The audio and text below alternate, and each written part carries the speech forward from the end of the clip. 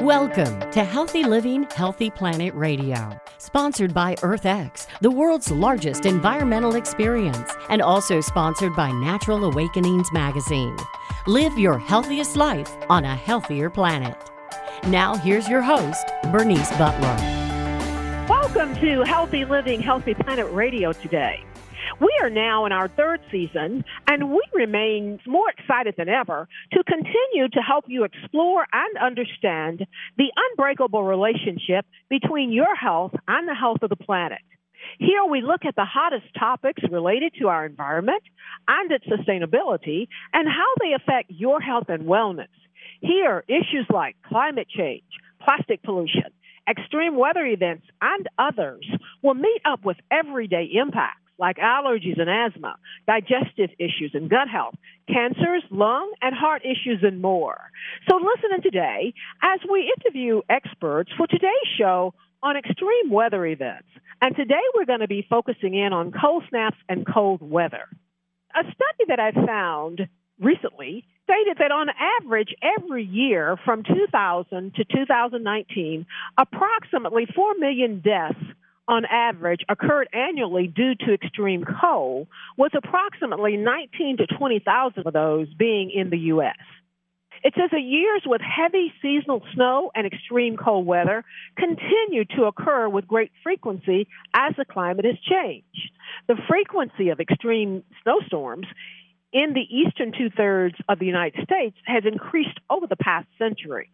Approximately twice as many extreme U.S. snowstorms occurred in the latter half of the 20th century than the first. And then there are the cold snaps, or the cold waves.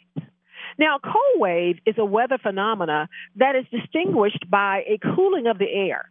Specifically, as used by the U.S. National Weather Service, a cold wave is a rapid fall in temperature within a 24-hour period.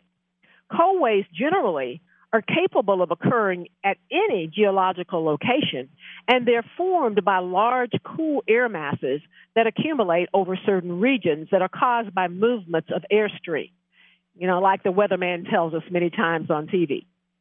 But extreme cold weather and cold snaps have numerous impacts that affect us all significantly. The health impacts of extreme cold weather up here, it seems, are primarily caused not so much by a single cold snap as they are a longer-term chronic exposure. Research indicates that those at risk are primarily either engaged in outdoor activity or are the elderly who are chronically exposed to colder indoor temperatures. There are a variety of transportation impacts due to cold weather. Diesel engines are stressed and often fuel gels in extreme cold weather, impacting trucking and rail traffic. Rivers and lakes freeze, stopping barge and ship traffic, and subsequent ice jams threaten bridges and can close major highways. And sheer cold temperatures stress metal bridge structures. Cold temperatures also impact our agriculture, and those impacts frequently are discussed in terms of frost and freeze impacts on early or late growing seasons. Absolute temperature and duration of extreme cold can have devastating effects on trees and winter crops. Unexpected drops in temperatures often cause plants to die, especially when blooms come early. And while crops have different levels of hardiness and cold tolerance, cold weather can still affect plants in the following ways. That is, water can freeze inside the plant cells, causing the plant to expand and destroy the plant from the inside. And this can cause plants to wilt even after the cold, frosty weather is concluded. And this can and does have great impact on our food supply, our food availability, and cost. In past cold snaps, destruction of over billions of the citrus crops in Florida and Louisiana and Tennessee have occurred. As well, prolonged cold snaps can impact livestock that's not protected from those frigid temperatures. And then there's energy consumption, which rises significantly during extreme cold weathers. In recent winters, additional energy consumption costs have been over $5 billion, and this includes increased cost of electricity, fuel oil, and coal, as well as the effects on our power grids. Cold temperatures also can cause significant ground freezing problems, especially if there's little snow cover. Buried pipes burst, causing massive ice problems and loss of water pressure in metropolitan areas, as well as at my house, we had broken pipes. And this can pose a variety of public health and public safety problems. One case of a broken water main recently in Denver, Colorado, forced the entire evacuation in sub-zero temperatures medically fragile patients of a veterans hospital. And other cases of broken water mains have shut down subway systems as well as financial centers. And schools often close during extreme cold snaps to protect the safety of children who otherwise might need to wait for school buses. Over the past 4 decades, satellite records have shown how increasing global temperatures have had a profound effect on the Arctic. And then scientists found that heating in the region ultimately disturbed the circular pattern of winds known as the polar vortex. And this allowed winter weather to flow down to the U.S. And the authors say that this warming will see more winters in some locations or more harsh winters in some locations. And here today, to help us explore and understand this some more, is the lead author of this study, and that is Judah Cohen. Judah Cohen is with the Atmospheric and Environmental Research Company. Dr. Cohen is director of seasonal forecasting, and he is the principal scientist at Atmospheric and Environmental Research, which we will call AER. And they are a weather risk company that helps government agencies better anticipate and manage climate and weather-related risk. Customers of AER include NOAA, NASA, and the Department of Defense, all relying on AER scientists like Dr. Judah Cohen. Judah has previously spent 2 years as a National Research Council Fellow at the NASA Goddard Institute for Space Studies, and he spent 2 years as a research scientist at MIT's Parsons Laboratory. He received his PhD in atmospheric sciences from Columbia University, and he currently holds a research affiliate appointment in the Civil and Environmental Engineering Department at MIT. Judah's research on climate prediction is highlighted as breakthrough technology on the National Science Foundation website, and he has published over 80 articles in journals and other publications. Thank you so much, Judah, for being with us today, and have I got all that right? Well, it's a pleasure to join you, Bernice, and yes, thank you for that very kind introduction. We want to start us off, Judah, by explaining to us how one defines extreme cold and all its contours, and then what is the difference between extreme cold and cold snaps? I think how extreme cold in the meteorological community, weather scientists, is a bit subjective, but tends to be at the very low end of the distribution of temperatures that a certain region experiences, whether it's, the bottom 5% of temperatures or bottom 10%, I think, maybe to the bottom quarter. But I'd say the most common definition, I think, is basically the bottom 5% of the temperatures that are experienced at a certain location. So you don't take Dallas's temperature and say when it's as cold as Minneapolis, but relative, Dallas temperatures relative to Dallas, averages. Obviously last February, you were seeing very extreme temperatures, and certainly probably the bottom 5 or even 1%, observed throughout the record. So that's typically what would be considered an extreme cold event. Indeed. A few weeks ago or last week when we were talking about extreme heat, they made that point to us, too, that it's all relative depending on the region. Because what we consider very cold here might not be that cold to you in Boston or people in Alaska or what have you. Right. And then when it comes to health, it's what you're used to is what's most important. I mean, obviously, the residents of Minneapolis are much more used to, and the city, and infrastructure can handle, again, what's not necessarily extreme cold for them, but would be extreme cold for Texas.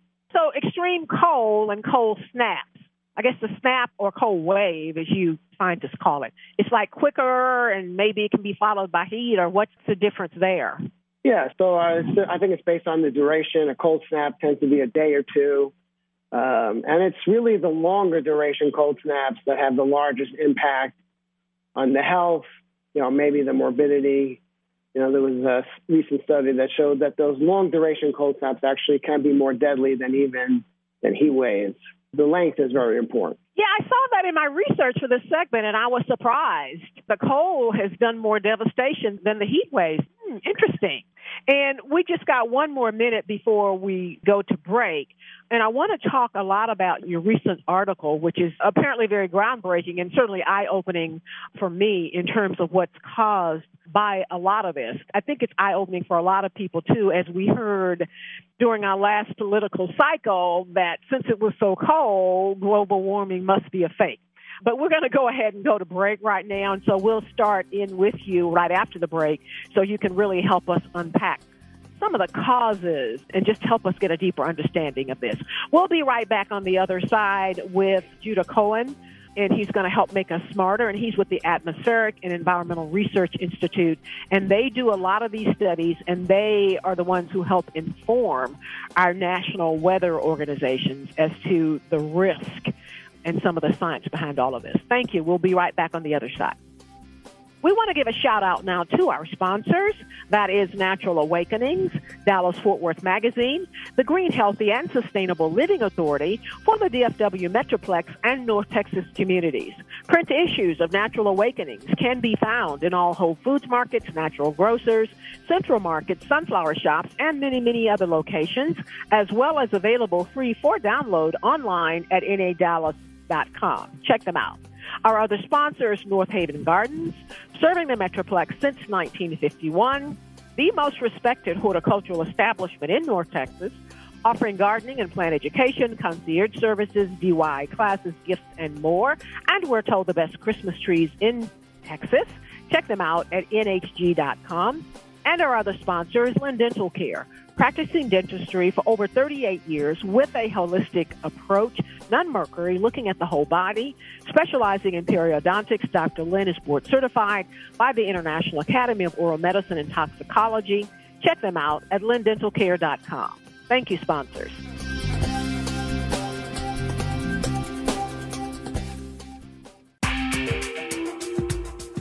Welcome back to Healthy Living, Healthy Planet Radio. To today's show, an extreme weather events focusing in on cold snaps and extreme cold weather. And we are back with Judah Cohen with the Atmospheric and Environmental Research Company. He is a scientist with them, and he is director of seasonal forecasting and their principal scientist. So again, thank you for being with us. Judah, we want to go back and talk about the recent article that you wrote, in which you are the lead author. And there you mentioned that the moisture in the summer can be a predictor for harsher winter conditions. Can you elaborate on this and help us understand how heat and moisture bring about colder weather? Because it's not intuitive. Right. So, first I would say, so with the Texas cold wave, I thought the paper was important and timely because last year there was this debate, is climate change contributing to more extreme winter weather, such as the Texas cold wave? But until our paper, there was no study actually linking that type of event to or climate change. So I think that's important to set up. But what happens is in the Arctic, you get a lot of warming from the air is just warming, but also moisture plays a part. Is that moisture is a greenhouse gas, just like carbon dioxide, maybe that people are more familiar with, and it traps the heat. So more moisture in the Arctic traps the heat that goes into melting sea ice and warming in the Arctic Ocean in the spring and summer months. The heat actually goes from the atmosphere into the ocean because the atmosphere is warmer than the ocean, and heat travels, down the temperature difference. So it goes from high to low temperature. But in the winter, the heat goes the other way because the ocean is much warmer than the atmosphere, so it goes from the ocean into the atmosphere. Yeah, it rises up from the ocean. Okay. So that heat, that excess heat in the summer is pumped into the ocean and then acts like a reservoir of heat to heat the atmosphere back in the winter months. And because that heating is not homogeneous across the Arctic, there's a very important regional differences. It leads to, and it gets a bit complicated, so I don't want to get too much into it, but it leads to bigger waves. And you can just think a bigger wave has more energy. We all know that from going to the ocean. And in short, our paper is saying that because these waves become more energetic, they can lead to more extreme weather. And well, what happens is those waves, and not to get too complicated, but they start typically over Eurasia, and this is where the polar vortex comes into play. That energy kind of escapes Eurasia towards the polar vortex. Polar vortex acts like a reflecting surface, so it like kind of boomerangs off the polar vortex and heads towards North America. It energizes the waves across North America, and that's when you get more extreme winter weathers. And, a great example of that was obviously the Texas cold wave. So I like to kind of summarize or kind of, simplify that Eurasia sneezes and North America catches a cold.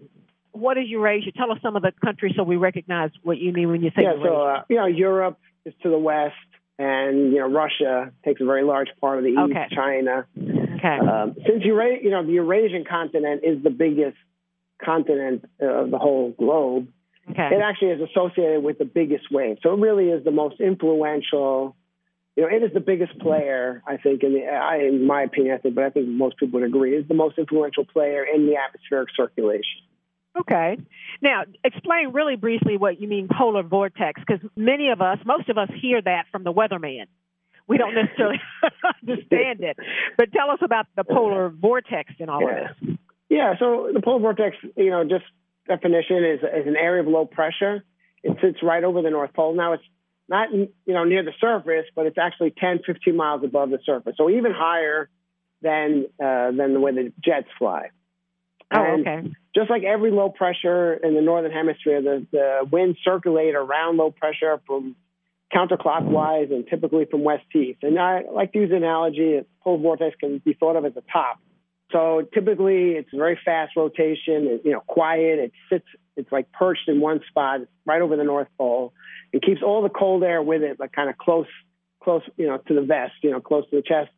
Similar to like an ice skater that's spinning rapidly tends to keep its hands, crossed across the chest.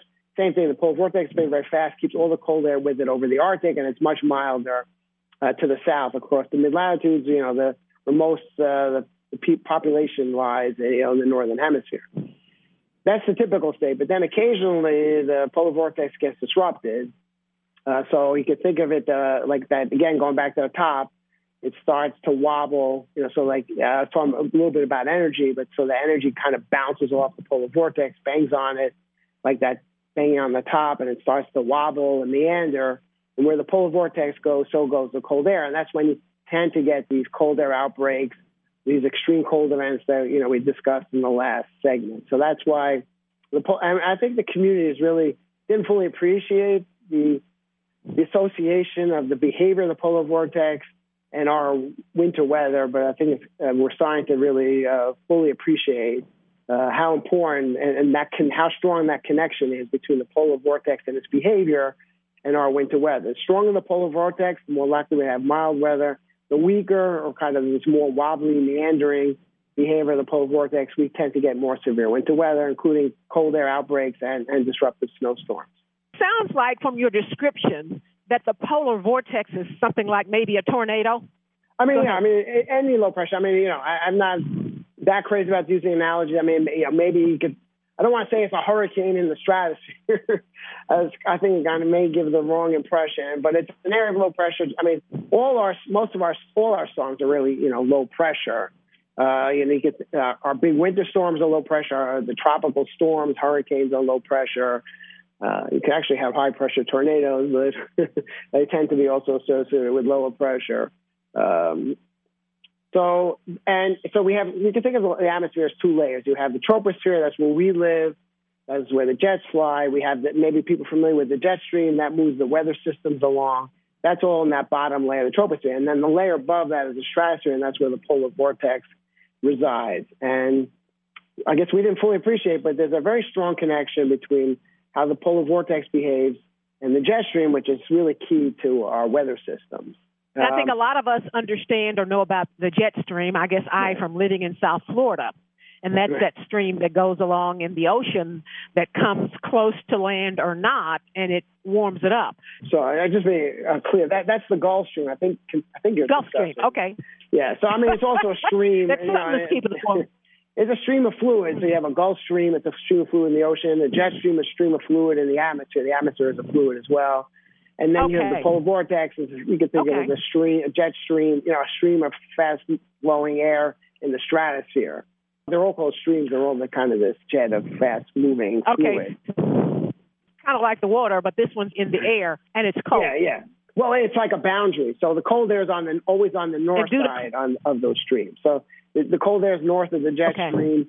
And with the polar vortex, there's also this jet. We call it a polar night jet. But on the north side, where the cold air, on the south side is the warm air. So when the polar vortex is strong, there's very little mixing of air masses. So the cold stays up north, and the warm air stays to the south, and then we have more typical or mild weather. And when there's more when the polar vortex weakens, you get much more vigorous mixing of air masses. So typically, air that's over Alaska will head south towards, let's say, Dallas, like we saw last winter, and air that's typically over Hawaii heads into Alaska. So we get this, kind of topsy-turvy, kind of features to the atmosphere, and that's why you get this very extreme weather.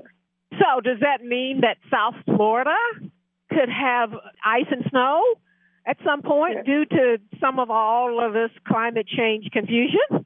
Yeah, I mean, it can. So, again, when the polar vortex disrupts, places that don't typically get wintry weather, cold and snow, just like happened in Texas, could happen in other locations. So, it's usually different places, different times. So last year, Texas was unfortunate as a place that got the brunt of it, but there are other times, certainly in 2009-10, I think in 2010-11, we also had these polar vortex disruption, and actually Florida got hit, and there was cold, and iguanas were dropping out of the trees and things like that. So it's when you get these disruptions or weakenings of the polar vortex, then places that typically we think of as more mild get this, wintry weather and wreaks havoc on the wildlife.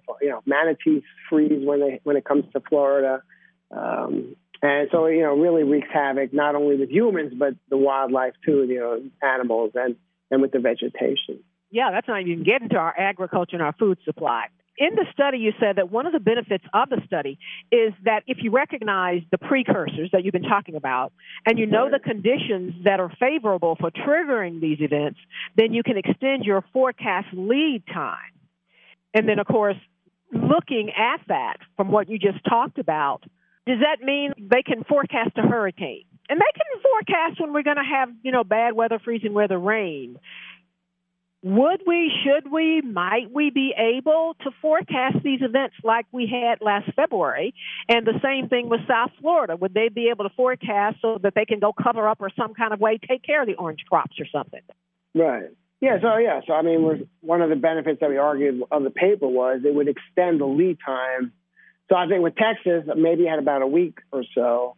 I was actually kind of I was warning, I have a blog, and I was warning people, even earlier than that, end of January. And people did write back to me afterwards saying, what you're giving warning helped us prepare. And we were much better prepared than our neighbors were during the Texas freeze. So, yes, the hope is to extend the lead time to give, decision makers time to prepare the residents for some, extreme winter weather. We're going to go to break, but we're going to come right back on the other side of that with more of this interesting conversation. And we've been with Judah Cohen with the Atmospheric and Environmental Research Company. And again, he'll be right back with us after the break to tell us more about this. Thank you, Judah.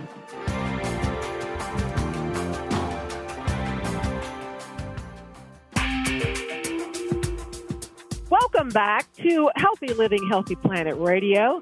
To today's show on extreme weather events, focusing on cold snaps and extreme cold weather. And we are back with Dr. Judah Cohen with Atmospheric and Environmental Research Company, and he is making us smarter about extreme weather. Thank you again.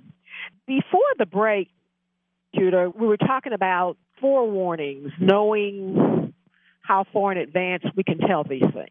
Are we able to know, week or two in advance? And are we able at this point yet to know just how devastating the cold is going to be? So I think our lead time is about a week, maybe under the best of circumstances out to 2 weeks. Yeah, so I mean, one benefit we thought of our research was to extend that lead time. Certainly the more time that warning that a certain location is given, better for them to prepare. Again, the devil's in the details. So, yeah. Knowing the exact, so just saying, I mean, it's helpful to say everywhere east of the Rockies is going to be cold, but I don't know that, how many people are going to prepare. So it's early. I mean, this is very early in this research, right? I mean, our paper is really the first. But I do think there's the potential to give maybe a multi-week lead time to more specified regions, like, let's say Texas or Florida, that aren't prepared for the cold, to say, you have extreme winter weather coming. At least there's an elevated risk of it. So maybe, you should prepare and get the residents prepared. And that leads me to two other what if or are we going to see questions. The first one being, I gather from your research and other things that I've read, is that we can all, not just here in the U.S., but across the globe, expect more of the extreme cold weather events as well due to global warming. Yeah, so, it might seem counterintuitive. How could climate change or global warming lead to extreme winter weather? And our paper says, yeah, it can. I think one important also takeaway from the study was that I think a lot of scientists thought climate change is a very linear idea. Global warming will lead to milder winters, less snowfall, and that's it, right? It wasn't more complex than that. Our paper says, yes, that is an important factor. I mean, the oceans are warming very rapidly. That'll lead to milder winters, less snowfall. But there are other factors that we hadn't considered 10 years ago, that these changes in the Arctic, as we discussed earlier, can lead to more disruption of the polar vortex. And we all, everybody agrees that when the polar vortex is weaker or disrupted, there's an elevated risk or higher probability of getting more severe winter weather, extreme cold and extreme snow. And, again, that last February freeze in Texas was a great example. Not only was there this extreme cold, but there was also unprecedented amounts of snow across the state of Texas. So you got this, this double whammy, this 1-2 punch of both cold and snow. I think that really contributed to the harshness of the conditions. Indeed. That being the case, should North Texas and other areas be preparing for uncharacteristic winter conditions now? And if so, what areas should be preparing? Yes, I guess my thinking was that I didn't want people could say, we're going to get warmer. Let's focus on the summertime extremes, more heat, maybe more hurricanes. Let's move the money away from building resiliency towards winter extremes. Let's put it all to summer extremes. And I guess, one takeaway from the paper was maybe not so fast. That may not be such a great idea, because you're really leaving yourself vulnerable to extreme winter weather. I mean, it's hard to know, how it will. I don't think it'll increase, but I think it's not disappearing as fast as the climate community had predicted or anticipated. So, hold off on saying, okay, we don't need to put any more money into, building resiliency or, fortifying ourselves against extreme winter weather. And I think the energy sector there in Texas is actually trying to prepare more for winter weather. And, they kind of ignored it for the past decade or so, and certainly contributed to the devastating consequences of last winter. Indeed. You don't have to make us here in North Texas believe. My pipe bursted. I thought I was done with it. The sun was shining, and I was sitting at my desk, and all of a sudden I heard this noise, and I knew what it was when I heard it. It's I thought I had escaped. And I don't even remember the billions of dollars of damage, and I go to dinner parties and luncheons, and people are talking about the generators they're going to get or the generators they got as a result of that incident. Here in North Texas, I see more people making changes in their lives and building in more resiliency due to that extreme cold weather event than I do as a result of maybe heat or other events. Yeah, no, and the irony is that Texas, that's known for hurricanes and heat, possibly one of the top natural disasters was cold and snow. A bit of irony there. And again, when it comes to climate change, it's a global problem. It's not just one person's problem. So the things we talk about here are happening to people just like us all across the globe. And that's the point I really want to get over. But with that being said, Judah, are you seeing anything in recently past months with weather over in Asia that might give us an insight as to what we're up for this winter?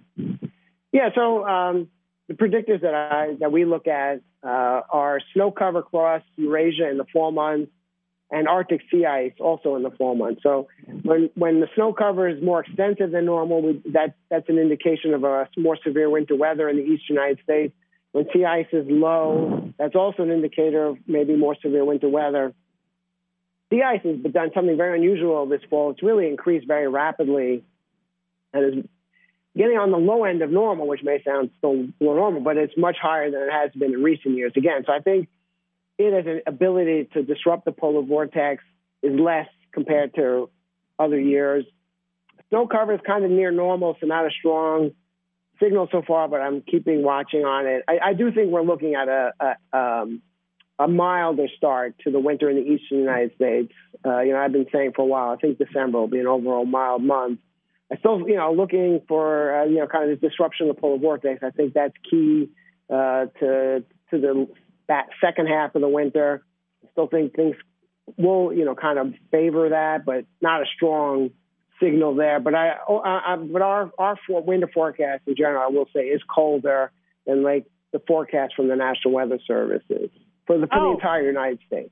Mostly focused in the plains. So I guess maybe not Texas, but if it turns cold in the plains, like last year, obviously doesn't happen, but that does put Texas under a little more risk because then it can just slide south.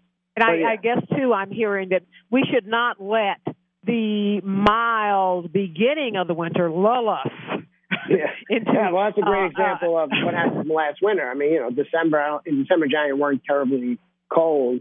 But when the cold came in February, it really packed the wallop and really colored the entire winter in people's minds. And it's really the extreme events that people remember, And that is as it should be, because I think it helps to reinforce for many that climate change is real and it's upon us and that it is going to cause a lot more unforeseen disruption and impact on our lives. Yeah, and I like the term weather whiplash, which is kind of being used a little more also in the media, where you get in this kind of a windshield effect where you go very rapidly, you transition very rapidly from extremes, from warm extremes to cold extremes, from wet extremes to dry extremes. I say look for that this winter. I think the kind of the weather whiplash is the thing I'm most confident in predicting. And that's interesting, and perhaps the local weather people need to use that term more, too, because I remember it's maybe been about 5 to 6 years ago here in North Texas when we had a very devastating and lethal tornado on Christmas Day that killed 9 people. The last time at my house, we had, at 2:30 a.m., we had thunderstorms, lightning, vivid lightning, very loud thunder, hail. That is really incredible to get that in November at night in Boston. So it seems like the system is more energetic, and when you have more energy, I do think it's primed for more extreme weather. Judah, we just have 1 minute left to spend time with you. The last word for you is, what do you think people can do to prepare or to help drive solutions? What can people do? Yeah, it's a difficult problem. CO2 is in the air for a long time, so it's a slow process.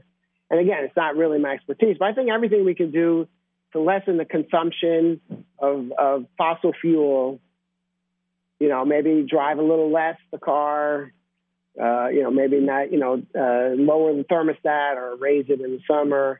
All these things can help. But again, it's not my expertise, but I think if we can lessen, again, our consumption of fossil fuel, that'd be great. I think we're going to have to adapt. I don't think we're going to solve it all that quickly. And certainly, what people can do to adapt to a change in climate is going to be very, very important.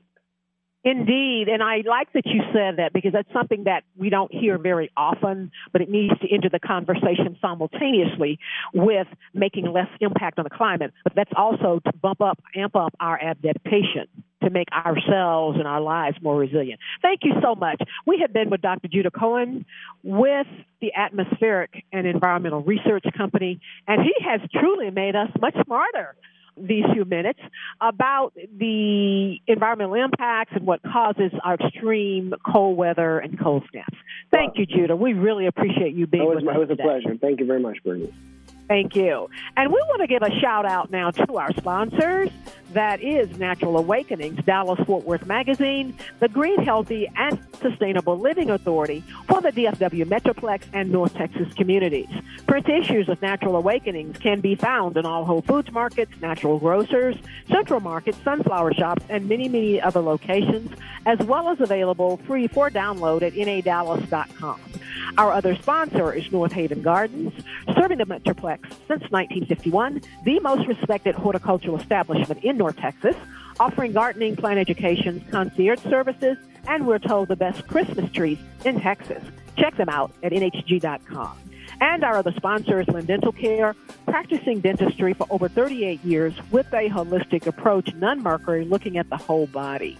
Check them out at lynndentalcare.com. Thank you, sponsors.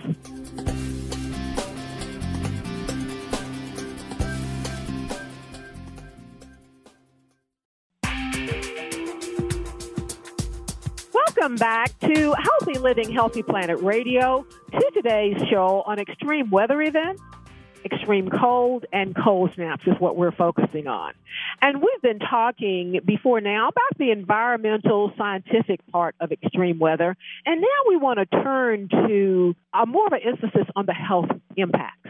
While infrastructure, particularly our transport systems, are likely to be disrupted by snow and ice, and that creates some difficulties for people, patients, and those in need of health, the impacts on health service arising from cold waves increases at every level, and there are untold health impacts. And here to talk to us just a little bit more about this is Lynn McWright and Teresa Walding with Advancing Nurse Coaching.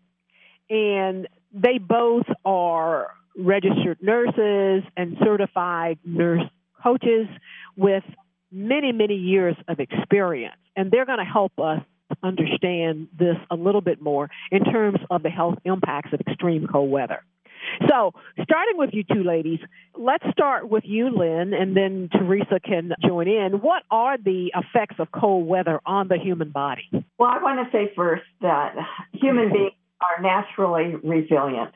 That's why we're actually still on the planet, and that we live everywhere from the Arctic to the equator. And it's just that we have the adaptability that no other species has.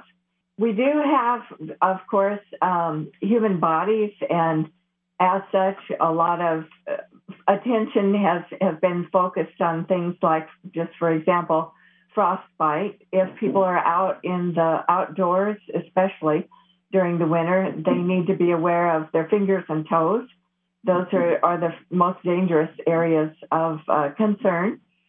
Actually, the very first nurse, Florence Nightingale, who developed our profession 150 years ago, was very environmentally conscious and did a lot of work with statistics to show that different conditions would benefit the human body.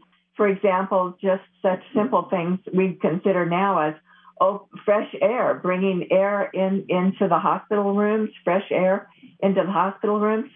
Another thing that Teresa and I were talking about recently is hydration, and how very important it is to continue to take in water, especially in the summertime. We're accustomed to that, but in the wintertime, people may not notice that they actually are thirsty, and we need to continue to be aware of that. We need as much water in the wintertime as we do in the summertime.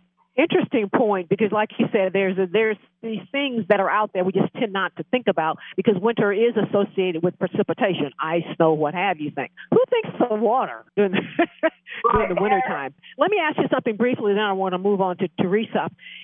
Frostbite. Is it conceivable that because I'm hearing that people can get frostbite and they may not know it or be aware of it. Can you just talk to that a little bit?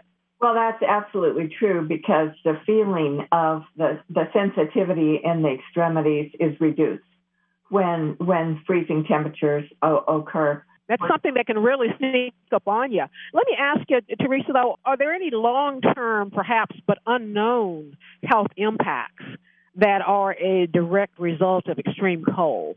Well, what Lynn was talking about with the frostbite, once the extremities start warming up, that's when you notice the effects of what's been happening.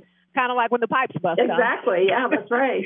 And so that can be a long-term effect. I mean, after the tissue dies, they do what they call debriding and try to save as much of the tissue as they can. And people do lose fingers and toes to frostbite. So that is one long-term effect of cold.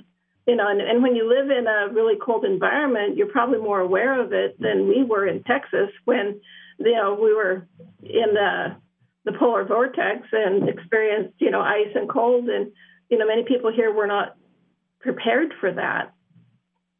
So there was a lot of cold injury just because people had no heat. And water froze. And so, my husband being in the Army, he's like, as soon as he heard about it, we filled up bathtubs to flush the toilet. So there's things like that. Right. And I think, too, like you said, it's those residual effects that apparently are causing all these deaths, because as we noted at the top of the program, there are actually more deaths due to extreme cold than heat, and nobody ever thinks about that. But it's like I've mentioned to earlier, even with the transportation system, with water freezing, and it's just those dominoes that continue to occur. Now, let me ask you about this, both you, and then we'll move back to Lynn on this. Can you tell us a little bit about the resilience paradigm and how mental and physical resilience can help everyday people in their ordinary lives get through the difficult impacts of extreme cold? What's coming to mind to me right now is just that we had healthcare workers who were working overtime because their colleagues could not actually navigate into the hospital systems to take their usual shifts. And the weight of all of that, of course, fell on the people who were working that day, that evening. And we had to come up to the bar had to be raised. The bar was raised, and we had to come up to that to be able to provide services. So some of us within healthcare call it the snowmageddon, and that was the extreme weather that we experienced last winter. We've had a wonderful opportunity to offer the resilience principles now for 5 years. And what it really comes down to is an inner knowing of our own innate health. And what we are realizing now, the pandemic in a way has been a real blessing for this, is that we can only rely on ourselves and our own knowledge about our own bodies and how best to take care of each one of us alone, solo, by ourselves. You know how your body works. I know how my body works. And for us to be able to pay attention to that and sit up and take notice, we're going to be the first ones to have the warning signs about what is needed to take the next step. And for us to be able to be aware and be listening to our inner wisdom is the most important part of surviving on the planet now. It goes to that adaptation that Judah was talking about earlier. We've always had it, but it's never been more important than it is now. And I think the important point, too, is to remind people of it and to direct and guide them in that way. And Teresa, you want to weigh in on that? Yeah, so we, with the resilience principles that we share with our clients and colleagues, is that, the internal wisdom is always there. Even when we think that we're broken or something is happening, we really want to know that we're going to be okay. And a lot of times people make bad decisions when They think something's going to happen based on how they think about it. And the reality is that we can be okay in our circumstance when we realize that we do know what to do. Like Lynn was talking about, listening to our bodies. If we're cold, pay attention. If we're thirsty, pay attention. Do something at that moment. It's when we ignore the warning signs in our body that we put ourselves at risk sometimes, because we worry about what's happening on the outside instead of what's happening on the inside. And knowing that, we do know how to take care of ourselves if we do listen to ourselves. It's about preparation as well. Let me ask you all one last question related to cold weather and health and the body, and then we're going to have to go and close out the show.